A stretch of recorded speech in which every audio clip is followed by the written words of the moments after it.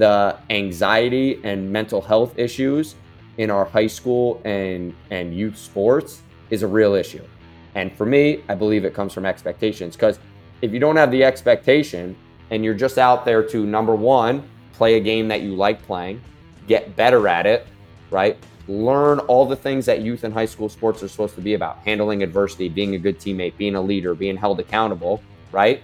Then we're all just trying to grow together. There's no stress involved there, besides the normal stress of playing a competitive sport.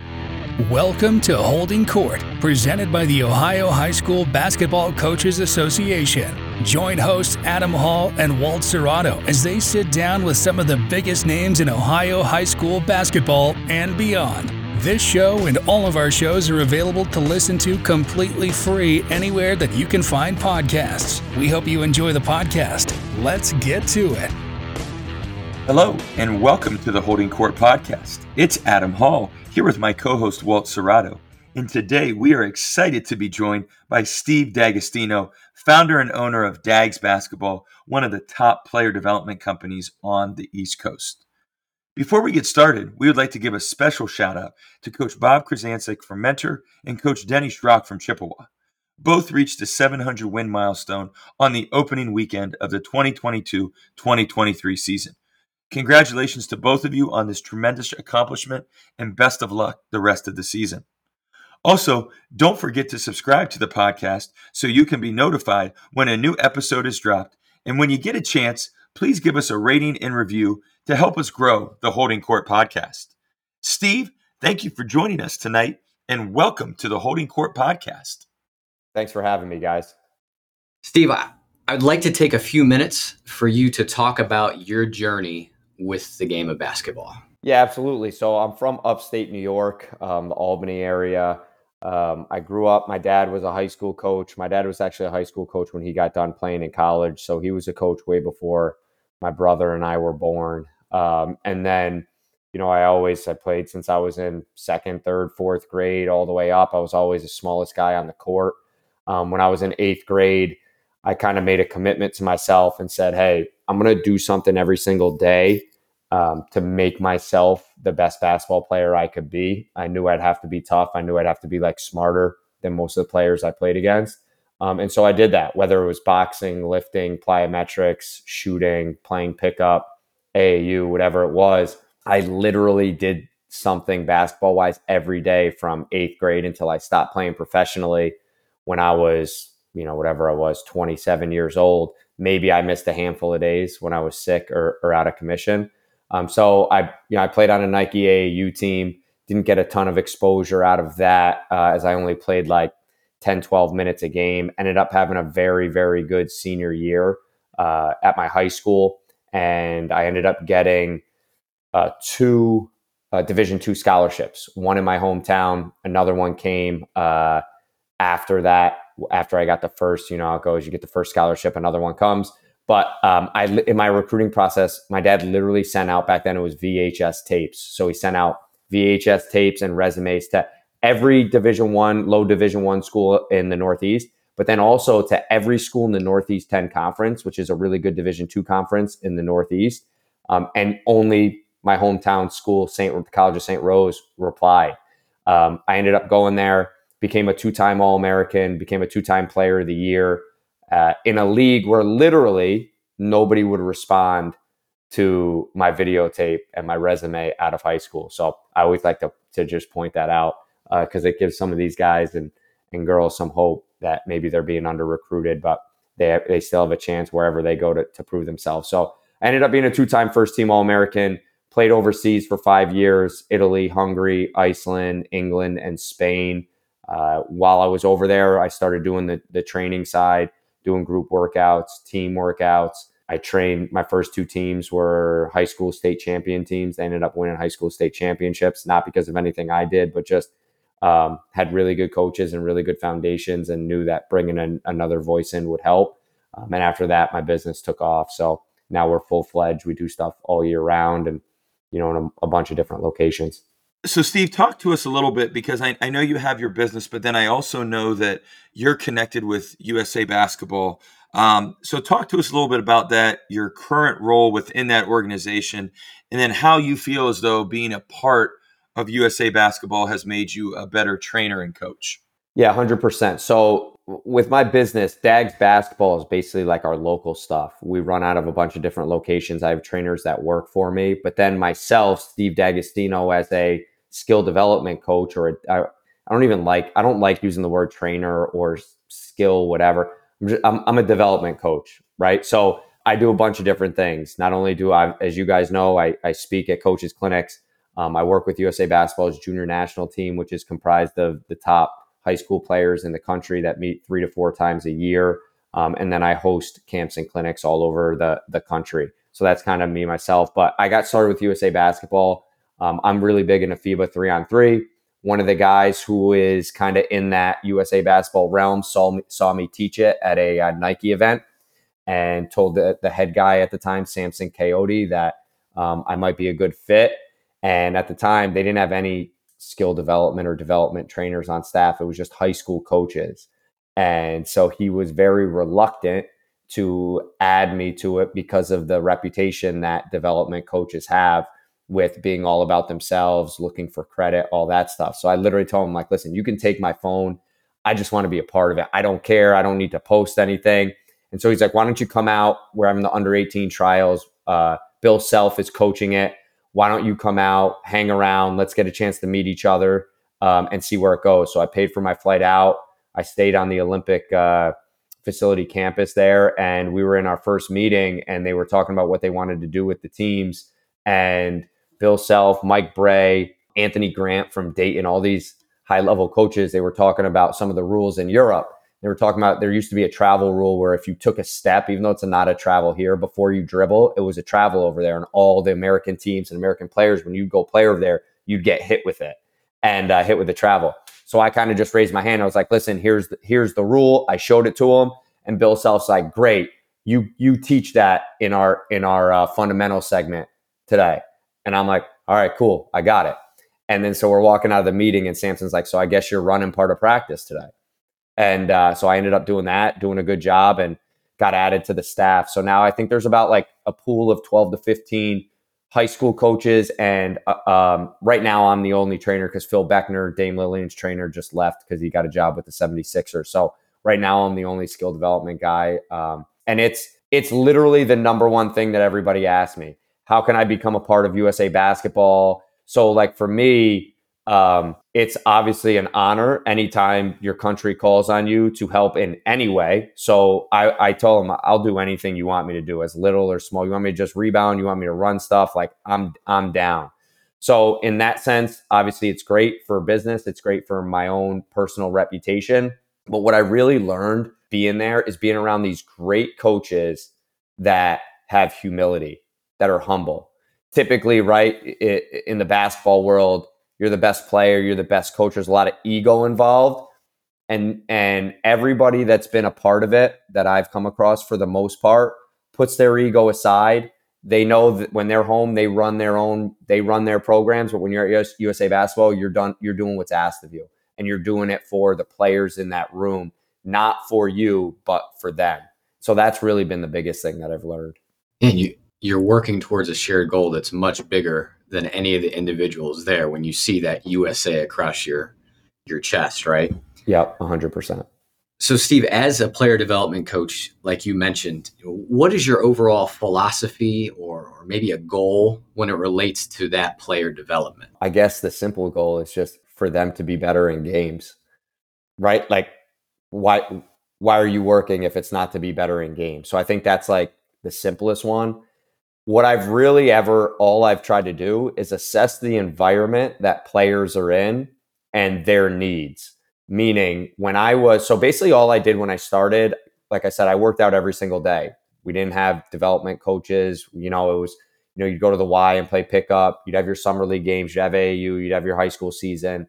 And then, you go and you do your own workouts on your own. So I basically just took the workouts that I used to put myself through, and then started putting other players through it. And so like when I was a player, I'd say, okay, what did I need to work on? I need to work on pick and roll. Okay, here's what I'm going to do in that. I need to work on shooting. Here's my shooting reps. And then so that's what I did with other players. But then as I got better, it's like when I first started, you didn't have, YouTube at your fingertips where you could search 50 crossovers or every single move. So there was value in me showing them, hey, here's 5 moves that worked for me, right? And I think they could help you if you took 1 or 2. So there was value in that. But then it shifted and you literally had that all at your fingertips. So I shifted and I said, okay, I'm coming back from Europe. They do a ton of 3-on-3. That's how we practiced the game when I was over there and in college. That's how you got better. So we started to implement a ton of 3-on-3.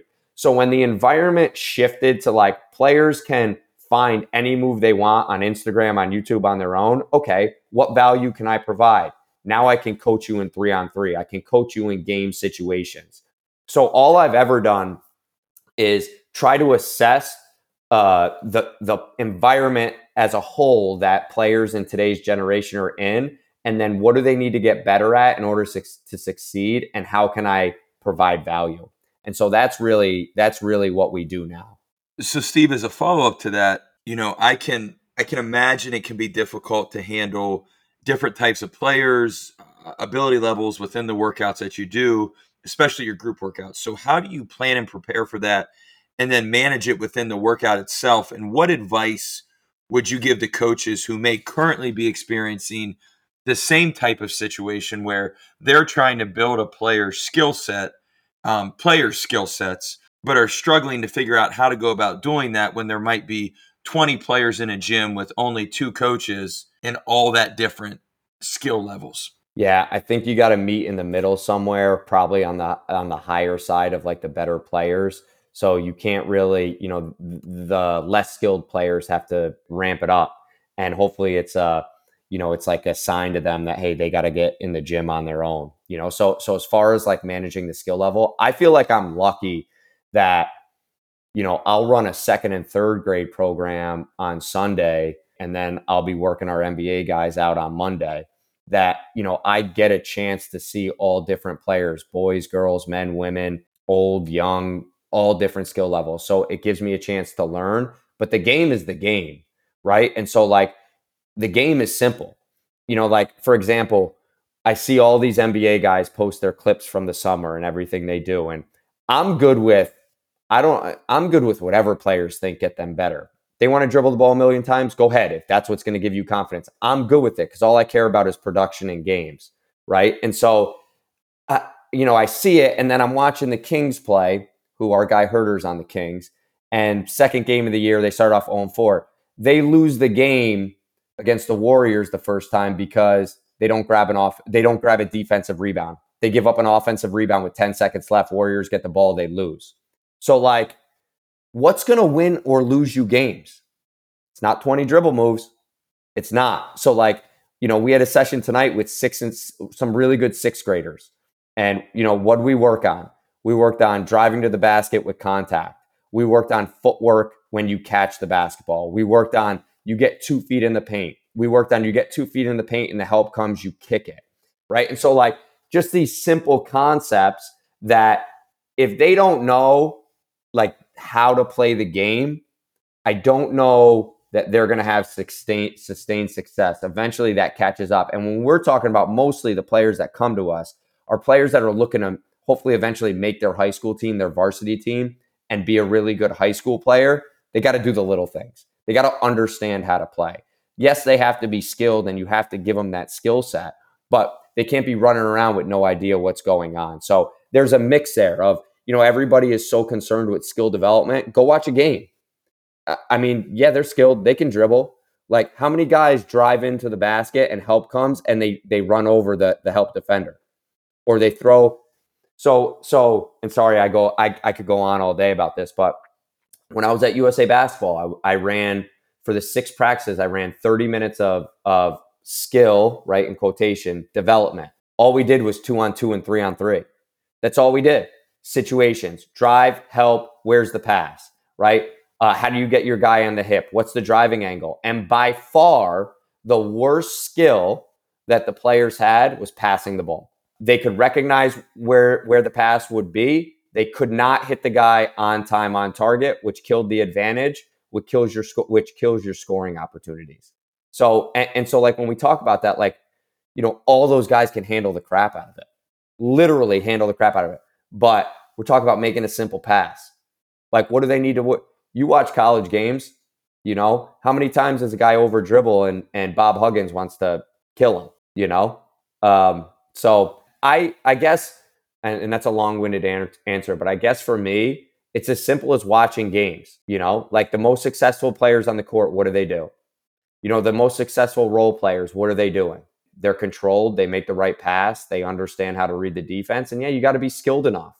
You got to be skilled enough to create separation, to get to the basket, to make open shots. But the complex stuff, there's only so much that you need. Yeah, I know that's something that we as coaches, Adam and I, have talked about.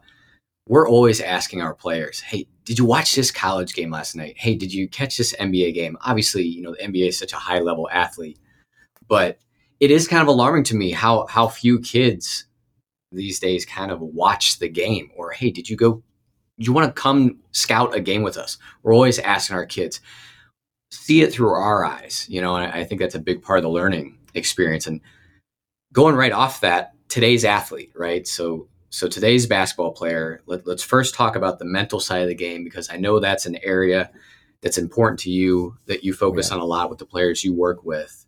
What struggles are you noticing with players relates to the mental side of the game, and how are you helping them overcome those obstacles? So that's a great question. So our base for development, and I should have actually said this probably before, but our base before you get into any skill work, basketball thing, is competing and resiliency. And I think those are two of the hardest things that this generation of player deals with. The number one thing that I say to players in our session, especially high school players, is keep playing. One thing goes wrong, they get scored on, they miss a shot, they stop. And to me, that's competing. No matter what happens, you continue to play. So we've changed all of our drills. You will rarely see me do a drill where it's one shot. It's always going to be offensive rebound. So you have to box out and finish the possession.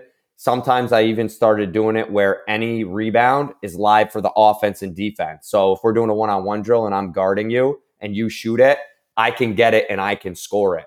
Just to emphasize, we don't stop playing until the possession is over. And so that's number one. If you, like, I have a buddy who coaches a mid-major. He's an assistant at a mid-major. And so I asked him, I said, how many guys that are in your rotation don't compete or struggle competing? He's like, what are you talking about? He's like, all of them compete, because if they didn't compete, they wouldn't play. I said, all right, how many of the guys in your rotation can really shoot the basketball? You trust them, like, really shooting? He's like, I don't, like 5 out of 8. So I understand shooting's important, right? Got to be able to make shots. But if you're telling me 5 out of 8 can shoot and they play, but if you don't compete, you have a 0% chance of playing, what should we be working on every day as development coaches? Competing. You literally have a 0% chance of playing in college if you don't compete. Maybe 1% if you're Kevin Durant, right? And you can take plays off. So for us, it starts with competing. If you don't do that, that's what we're harping on continuously. And then just being able to fight through adversity. I don't think that, right, there's not those random pickup games anymore. Everything's organized. Everything is, hey, we know we're going to have 4 games this weekend and all that. So they don't go through that typical adversity of like, hey, you lose, you sit for 3 games. Hey, you lose. My teammate is ready to bark at me crazy, telling me to sit in the stance and guard, because no one cares. You play another game in an hour or 2 hours. So again, me just adapting to the environment. I'm not saying it's bad or worse. It just is what it is. This is the environment that they're growing up in. And part of it has to do with us as adults. That's the system that we've created, right? So I just react to that. So they need more adversity. We'll give them more adversity. They need to be competitive. Okay, we're going to put them in all competitive situations. Then we'll have all the skill stuff after that. So, Steve, same type of question, but let's focus on the skill side now. Yeah. You mentioned passing, but over the past couple years, what have you noticed as maybe general skill deficits that maybe you're seeing in today's player? And what are you doing, or what recommendations do you have to improve those skills? Yeah, I think the better understanding you can give players of like on a macro scale of the game of basketball, it helps their skill development. Meaning like, European players, everybody loves like European development and all that stuff. And yeah, it's good. Okay, I get it.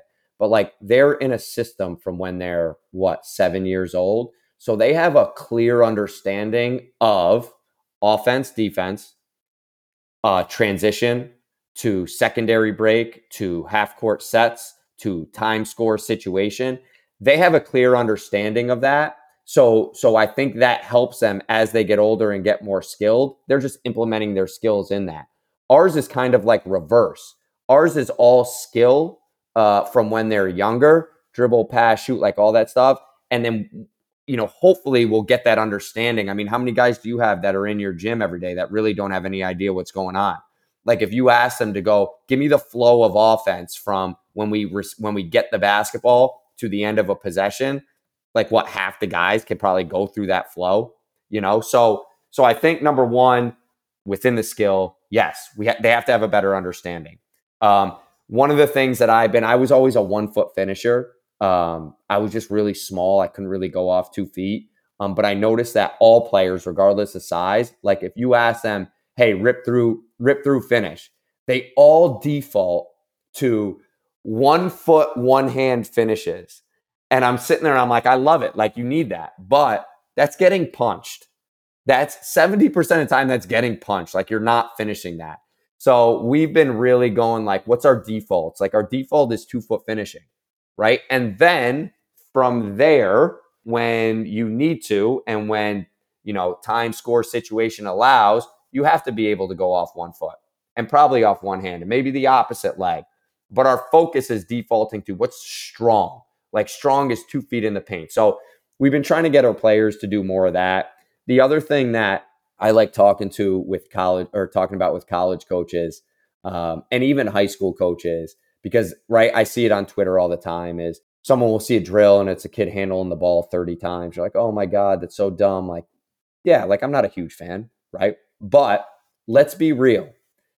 Coaches want the player that can handle the basketball 30 dribbles in a possession. They just want them to understand, dude, you only need 3, 4, or 5. You need to use the dribble to create a better angle or get in the paint, right? Like, it's like the best actor in the world can play 30 different roles. You don't want the one actor that can only play one role. You want the one that can have 30 but can hone in on the one role you need him to do, right? So I think there's a lot of misconception there, and it's like you have a lot of guys that think they can really handle the ball, but ball handling is bringing up the court using the least amount of energy. Ball handling is getting 2 feet in the paint and creating for somebody else anytime you need it, right? It's not being able to have 40 different dribble moves and break somebody's ankle once and turn it over 5 other times, right? So it's really the concept behind, right, that skill of ball handling. That's a great answer. And I think, we see it with our younger players today. I think, a fancy dribble move kind of gets overhyped. You see the crowd goes nuts and it really didn't do anything. It's kind of like blocking a shot out of bounds. It's like, well, it's a great play. They get the ball back. You didn't keep the ball in bounds. So I definitely follow what you're saying there. So one of the phrases that we use a lot when we evaluate players is basketball IQ. Mm-hmm. In your opinion, what's the breakdown on how much we as coaches, player development, how much we can develop basketball IQ versus how much players just inherently have it? Yeah, that's a good question. Man, it's probably like player by player. I think, there's a reason why coaches' sons or daughters tend to have good basketball IQ. I think they're educated on the game from a coach's point of view at a young age. So I would say inherently, probably some of that is like hey, you're born with it, or you develop it from playing other sports and you understand spacing and time and score and all that stuff. But I really believe you would see a better IQ in players in our country if they were educated on the game from a coach's standpoint from when they were really young, and that's with, like we just talked about, with ball handling. Like, think about it, how many players really believe that if they can just handle the ball 30 times, that makes him a good ball handler? But like, don't understand that, great ball handlers don't have to dribble the ball a million times. They can get to the paint anytime they want. They're efficient with their dribble. That's like what needs to be taught. And that's where you start seeing like, oh, he's got a good IQ. Yeah, because he understands that. The other thing I've always said is, I don't know if you could find, excuse me, I don't know if you could find a good passer with a low IQ. Typically, when you see a good passer, they have a high IQ for basketball. And so I tend to relate that a little bit, like, oh man, that guy can pass. He sees the game. He sees the game a step ahead, or she sees the game a step ahead, you know? So I feel like there's something there, right? There's something there with passing, seeing the game vision. I also think there's something there with, I think we can educate the players better, if they really, really, truly understand the game. So, Steve, you recently had a thread on Twitter where you discussed the three things that you believe are hurting high school and youth basketball in the United States today. And those were expectations, reclassification, and something that you called the skill revolution. Could you discuss this with our listeners and share some possible solutions to the problems that you see facing our game today? Yeah, absolutely. So sometimes I just see things, I'm scrolling on Instagram and Twitter and just watching games, and it just pops in my head. And I'm like, man, these things are really not great, but they're all in mind. Like I said, all my job is to react to the environment, right? So like, it's me trying to find, okay, if this is the environment and this is what I believe hinders players from being good or hinders our game, what's the solution? So it's always in mind, not to just, because I can't stand like, oh, here's the problem. Okay, what's the solution? Come on, let's go, right? So that's where that all comes from. I think, number one, huge problem in our game, youth and high school players being stressed out playing the game, anxiety, playing a game that they're supposed to enjoy playing, right? And so to me, where does that come from? I believe it comes from expectations. It comes from the expectation of every kid that's in middle school has to want to play college basketball and has to want to get a scholarship and has to want to work at it every single day. It's not the case. Like, if you broke down every team, I don't know, maybe you have, 4 gym rats, and then you have 4 guys that are in and out of the gym. And then you got another 4 that, they play when they're supposed to play, like, so what are we talking about? A third of the people that really, really like want to get after it. So I think whether people want to admit it or not, the anxiety and mental health issues in our high school and youth sports is a real issue. And for me, I believe it comes from expectations, because if you don't have the expectation and you're just out there to, number one, play a game that you like playing, get better at it, right? Learn all the things that youth and high school sports are supposed to be about: handling adversity, being a good teammate, being a leader, being held accountable, right? Then we're all just trying to grow together. There's no stress involved there besides the normal stress of playing a competitive sport. So to me, the expectations are number one. Number two, the reclassification. I actually reclassified. So I started school. I started kindergarten when I was 4. And my mom said I like, my brother went to school and I like had to go. So she's like, all right, whatever, go. But by the time I was in 8th grade, I was literally like 4'9". And so I went to the doctor, and the doctor's like, listen, you're young. You have 2 options. We can give you the hormone shots. And if you're supposed to be 6 foot, you may only end up being 5'9", but you'll grow, and you'll grow sooner rather than later. Or you started school basically a year early. You could reclassify, do 8th grade again, and give your body naturally another year to grow. And so that's what I did. I went to a private school for a year and then came back to my public school. And it was like a thing right back then. I didn't know anybody else who was doing it, but it was a thing, like a weird thing for somebody to do.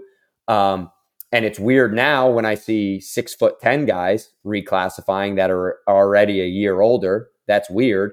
But the bigger thing, the bigger picture is the players outside of the US, when they're 14 or 15, the best players are playing for their club's senior team.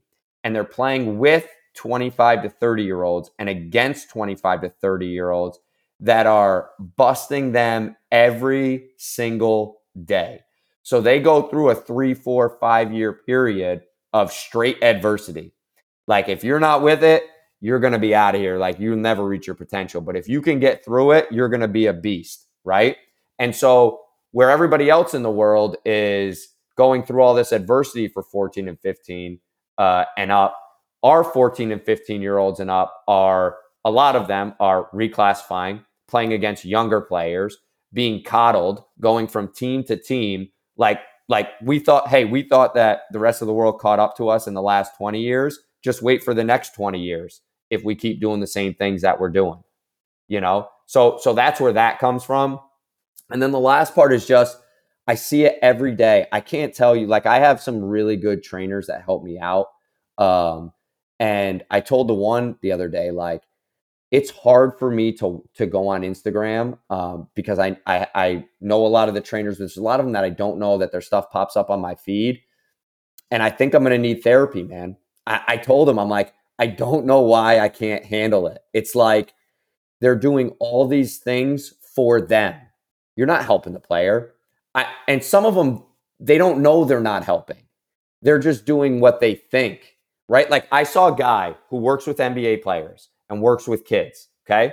He literally said, he's got like 13-year-olds in the gym. And he's like, if I told you that tomorrow or yesterday you did a team workout in the morning, you did a lift with your team, and then you had your team practice at night, how many times did you work out? And the kids are like, 3. And he's like swearing. He's like, no, you didn't work out. You did what everybody else did. If you don't go back and do another workout, how are you going to separate yourself? And I'm sitting there and I'm like, whoa, what? And then I look at the comments and there's legit NBA guys and all these other guys like, yeah, like tell them, yeah, like all these guys with credibility. And I'm sitting there and I'm like, more is not the answer. If you can't separate yourself in 3 team activities, what do you mean? You got to go back in the gym again? You know, like things like that. Things like, you know, just if I got to see another inverted drag, like I literally told the kid, we do our 3-on-3. And part of my thing for our ball handlers is, right, our goal, simplify the game, get 2 feet in the paint. You get 2 feet in the paint, you're good. I don't care what move you use, right? Like you guys are coaches. If a kid wants to do a anchored through the legs or a slide out crossover, do you care what move they use as long as they get inside the defense and 2 feet in the paint? Dude, nobody cares. And so we had a kid, a freshman who's going to play on varsity. He's a good little player. He loved ripping, getting the defender on his hip, and then instead of just going to the paint, he dragged the ball back and then square up the defender again. And now he's got to create the advantage again. And I told him, I said, I stopped the 3-on-3 the one time. I'm like, Thomas, dude, I love you, but if you drag again, dude, I'm kicking you out of the gym. I'm literally kicking you out. I can't see it anymore. You already did the job. Just finish it and get 2 feet in the paint. So like this skill revolution of like everything's skill, like, yo, watch a game. Here's a good one. There's another trainer who does all skill stuff. Like that's his thing, skill. It's not game situations, and meanwhile, when I say this, like players need a inverted drag and all these different, they need moves, of course, right? But they need to know when to use it. So there's a guy who does all skill stuff and he works with NBA guys. And so the Kings were playing one of his players' teams. And so I'm watching playing. The guy's a good player. He's a good shooter. But all I see him ever do is ball handling and skill stuff. And I'm like, you know what? I'm like a jerk. I got to see how many dribbles this guy takes in a game. He plays like 20 minutes a game, literally takes 18 dribbles a game. So meaning, and it's like it was like 0.8 dribbles per touch. So someone's got to really explain to me if you're dribbling less than one time every time you touch the ball in your games, and all you're doing is all this skill, footwork, crazy stuff, I don't know, man. I don't know where that makes sense. And that's where I need to be able to, when I go like this, to just call up my therapist and be like, hey, you got to help me out. So that's what I mean by skill revolution. You're seeing it. I mean, watch college basketball. Some college basketball games are unwatchable. Like just guys going one-on-one, not making right reads, not understanding how to use ball screen. It's very individualistic because, again, the environment, that's how they train. That's where they spend their time. They're spending their time doing individual workouts. So, Steve, let me ask you this, not to get off topic here, but you are in the skill development business. I consider you a coach more than I do a trainer because you're teaching the game. Mm-hmm. What is the balance with the clients you have? Because you've talked about kids don't play much anymore. They're not going to the playground. They're not learning to be competitive and win, and then realize if I don't win, I might not get back on the court. What is the balance with the clients that you have when it comes to training versus open play versus play that is, I don't know, in high school you would say supervised by a coach? What's the balance that you see? Yeah, it's that's like the hardest part. I think it's individual. Like we have guys that need to play more and start understanding like reads and all that stuff that 3-on-3 and advantage 3-on-3 and FIBA 3-on-3 provides. But then we do have players that like, they need to learn how to create separation with the dribble. So like, my biggest thing is, I guess, has always been like people that go all in on one thing. Because there's so many players that need a million different things. And so our base, we're very rarely gonna do 1-on-0 reps, except for warmups.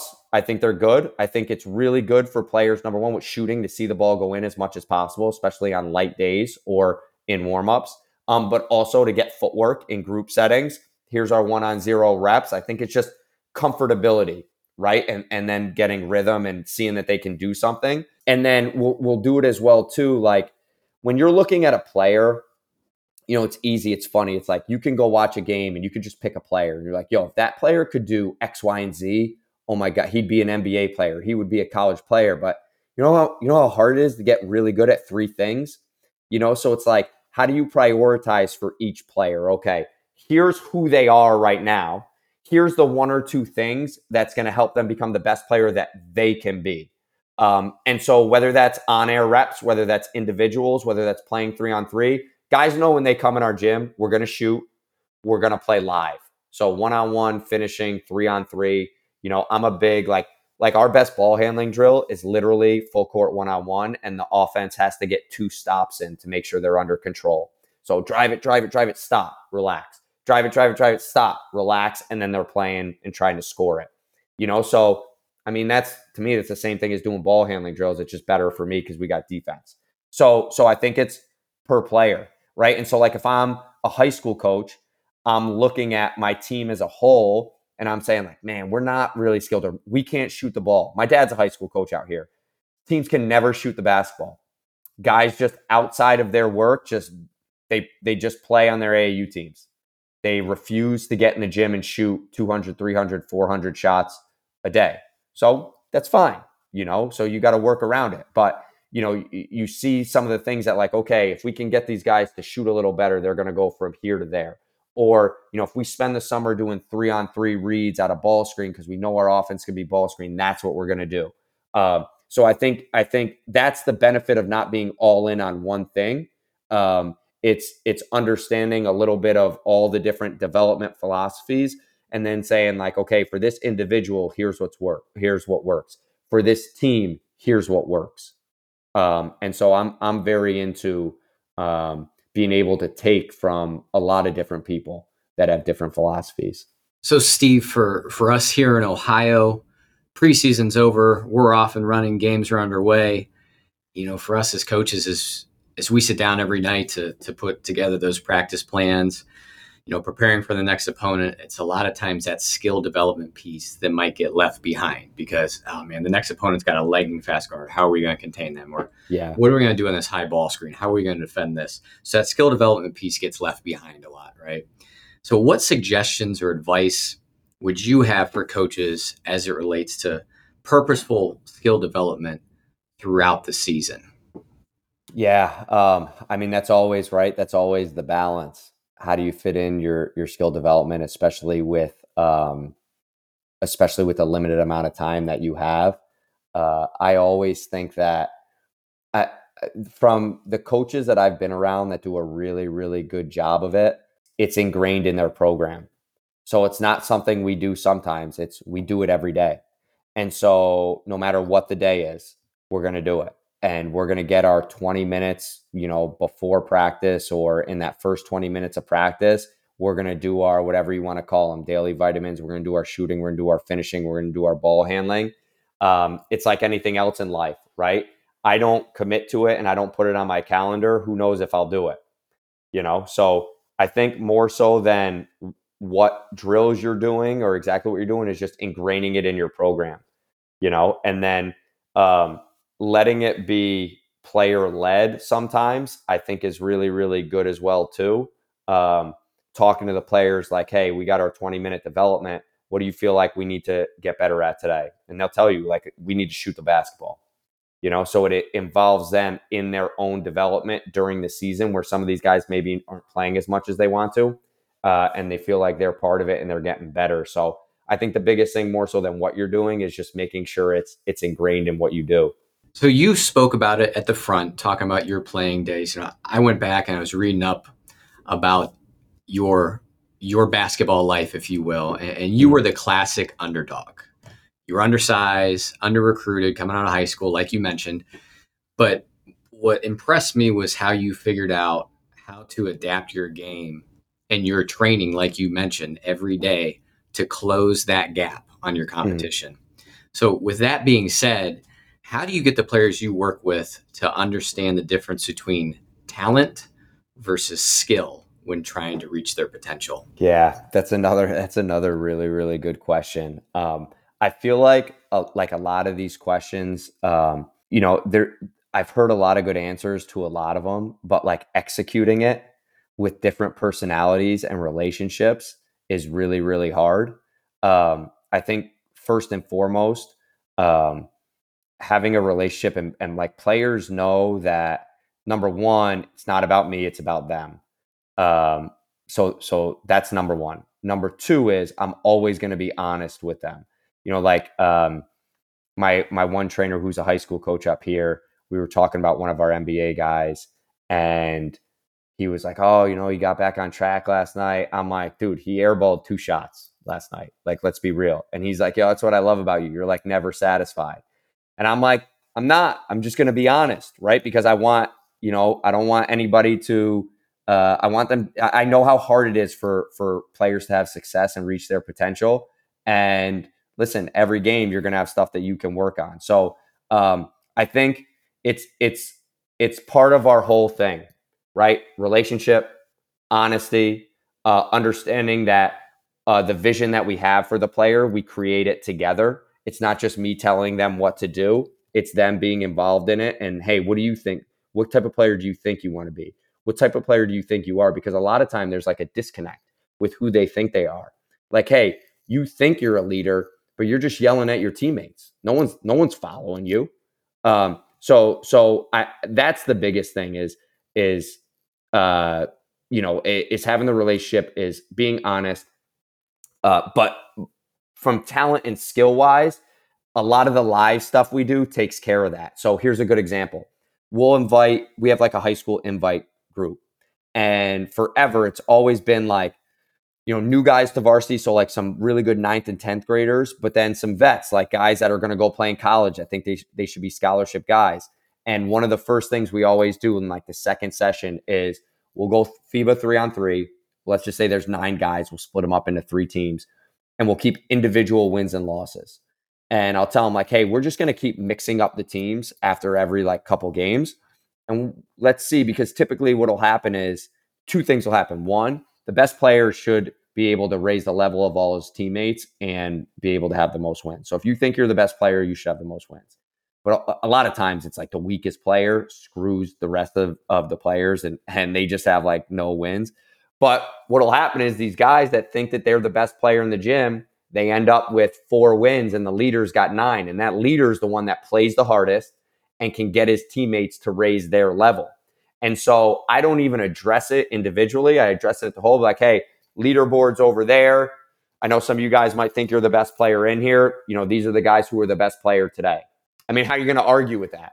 And so again, right? Like these kids, especially if you're one of the better ones, you go to a showcase, you go to a tournament. Who gets the write-up? The player that everybody knew about before. It's one of those things where these guys who, when they're tagged as being really good from when they're younger, do they really have to go out and like really, really, really prove themselves?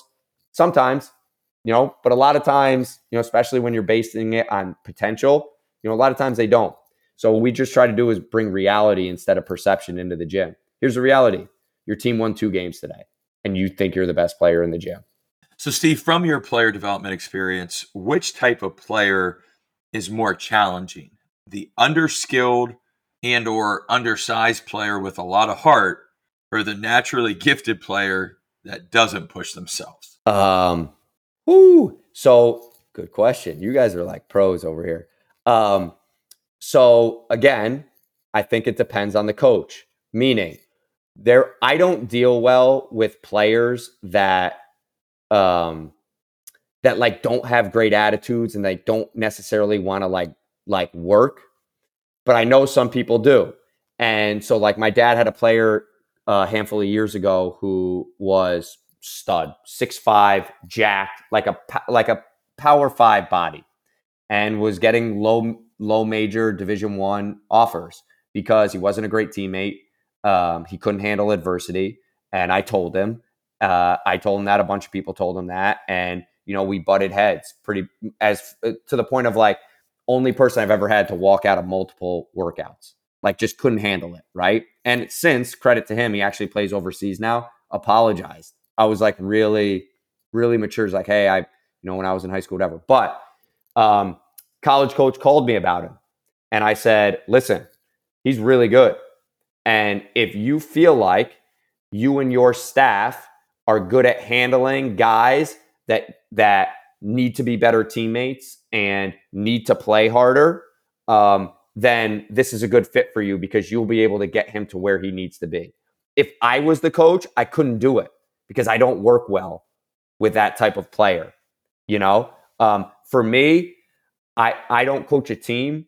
I want guys that are going to play hard. There is a balance of like, okay, you're 5'10" and you're not very good, but you play hard. Like, I mean, I don't know what I can do with that. You still got to have some skill. You know what I mean? I think it would be probably easier to get the guy who doesn't play hard to try and play hard. That's where too. I laugh, man. I laugh at Twitter's a funny place. Years ago, probably 5 years ago, I saw a tweet that was like, you want college coaches to notice you? Pick your water bottle up after the game. And I was like, listen, with all due respect, you should pick up the water bottle because you want to be a good person. No coach is going to see a player pick the water bottle up and be like, oh, that's what I'm going to give that guy a scholarship. Not unless he's already good enough to play at your level, So, those are the things that like, listen, you got to be able to play. It's a bonus if you play hard. If I'm a coach that can get guys to play hard, then I'm good. I'll take a chance on that. If I'm a coach that's really good at developing skill sets, right? I can take a guy who's underskilled, right? And I can get him to where he needs to be. It's all depends on like the type of coach you have. For me as a development guy, if you're not willing to work and have some perspective, it's hard for me to get behind you. All right, Steve, now we'd like to transition to a segment that we call Triple Threat. We're going to give you 3 topics and let you share thoughts, ideas, experiences, and or suggestions with our listeners. Are you ready? Mm-hmm. So Steve, number 1, favorite player to study and why? I mean, for me personally, Steve Nash was the best. I mean, wizard and ball screen, could shoot it, could pass it, great teammate, led the league in high fives. I'm sure you've seen that statistic. In today's game, I'd have to think. I really like, and again, it's like give and take just because I'm not with this generation, but like Ja Morant to me is a guy who like makes his teammates better, who plays hard every night, who wins. I think he's a little loose. I think he's like a goofball sometimes. But basketball wise, he's unbelievable. And just the way that he allows his other teammates to shine as well too. I think he would be a good one to study. I'm trying to think who else. Big men, you got a ton to choose from. Jokic, Sabonis, like these guys that can pass. Embiid is like just unbelievable. Jason Tatum, like, so here's my thing with like NBA guys. Tatum's unbelievable, unbelievable. But like for you guys as high school coaches, you want your guys taking sidestep threes, like 6 of them a game? Probably not. But you can utilize him and say, listen, when he came into the league, he was here. He's worked on his game every summer and gotten to here. You may have to work on different things because you're a high schooler, but look at this guy's growth. That's impressive. So I would say those guys are the first ones that come off the top of my head. Okay, what is the biggest myth when it comes to shooting a basketball? I think like getting your shot off. I think everybody always says that. Oh, they're not going to be able to get their shot off. They're not going to be able to get their shot off. Like, how many guys do you want like sprinting off screens that have to like quickly get their shot off? Like 1 or 2 on a team. Most players have time to shoot. So like, yeah, you can't dip it crazy slow and then bring it up crazy slow. When I was growing up, it was always everybody tried to get me to change my form to get my, my push point or my set point above my forehead. And I'm like, dude, like I shoot it from right here, and I don't have a problem getting my shot off and I make 3, so I'm not going to change it, So I would probably say like the quickness of getting your shot off is something that's like overstated. It's not even that. And for players that do like, so there was a guy in Spain when I was playing in Spain. He had the craziest long lift, like started it at his opposite hip, lifted it up over his forehead and shot it super slow. He shot 50% from 3 in Leb Gold, Spain, and had one of the best shot fakes because it was so slow. Everybody thought they were going to block it, and as he'd go up slow, they'd go up to block, and then he'd rip through mad fast and go by. And so, like, is it really a bad thing? He shot 50% from 3 with a long release, and he had a great shot fake built in. So I would say those 2 things. So, Steve, the state of Ohio, we're a shoot-away state. Many schools utilize the gun. Obviously, it's made a lot of players better over the years. It's made a lot of teams better. We have 2 at the school that we coach at, use them daily. My question for you is, I follow you obviously on social media. You do a lot of live one-on-one shooting, and you teach that way. Talk about shooting on the gun versus those live one-on-one reps. What's the balance and what's your preference? Yeah, I mean, nothing beats right reps, especially for shooters and seeing the ball go in the hoop. I mean, the gun is awesome for you don't have a rebounder or there's, maybe 2 of you guys in the gym and you just want to just shoot. You just want to shoot and see the ball go in and compete a little bit, maybe in some different shooting drills. It's great.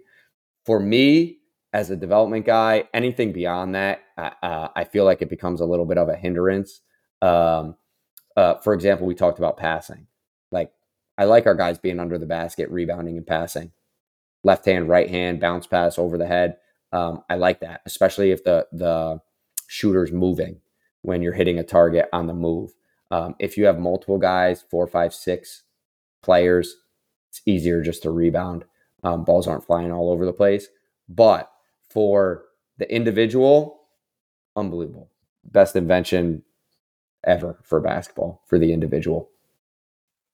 Especially in today's game where you can be a spot shooter and be effective. Well, Coach, we have one more question for you. Before we get to that, though, we want to thank you for coming on the show tonight, spending some time with us on the Holding Court podcast. Before we get to this last question, though, I just want to give you an opportunity. I know this past off season, you were able to find your way back to Ohio, not only being of service to all of our coaches at our state clinic, but I also know you did some clinics for some local high schools in the state of Ohio. If anybody's interested in getting connected with you, maybe bringing you to their school, how can they go about getting a hold of you? Yeah, so they can just go to the website, dagsbasketball.com, DAGS basketball.com, and shoot us an email. My wife handles all of our admin stuff. So we have when we were able to go to Willard with the boys and the girls side last year, which was awesome. And then we went to Botkins with Coach Gross, who's now at a new school, who I'm hoping to go back out to her new school this year. And so I'm hoping to come back out to Ohio again. Obviously, I love doing the coaches clinic. That's always unbelievable what you guys are able to do there. We're trying to book up a little bit. I have a couple other ones in the works too. So they can just contact me and I can get them all the information. And, it's really cool. Like I said, like my dad's a high school coach out here. So I understand how challenging it is to be a high school coach, for your players to hear the same voice all year round.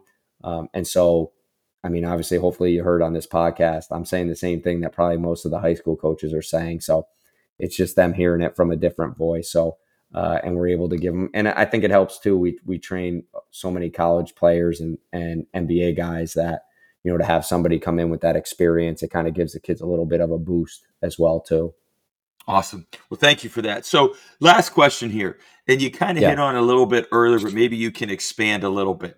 Talk about the importance of relationships as it relates to your job as a skills trainer and coach. And what do you do to build those relationships to get the most out of the players that you're serving? Yeah, I think there's no substitute for time, right? You got to spend time with the players. You got to be available to them. And you have to show them, again, it's not about you, it's about them. And listen, you could have the best relationship in the world with somebody, but if they don't think that you're providing them value, eventually they're going to figure it out and they're going to go somewhere else, So got to be able to build that relationship. That's number one. Because if you're going to be honest, especially, this, sports is tough and you have a lot of highs and a lot of lows. And if you don't have the relationship with somebody and you're trying to be honest with them at a point where they're either at their low or at their high, that conversation is not going to go well. So you got to build a relationship first. You have to be able to be honest with them.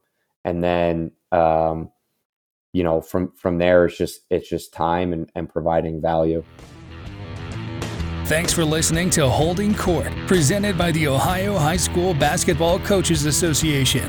Make sure you subscribe so you don't miss any future episodes. In the meantime, keep up with us on Twitter and Facebook at OhioBK Coaches, on Instagram at OHSBCA1947, and online at www.oh.nhsbca.org. Until next time.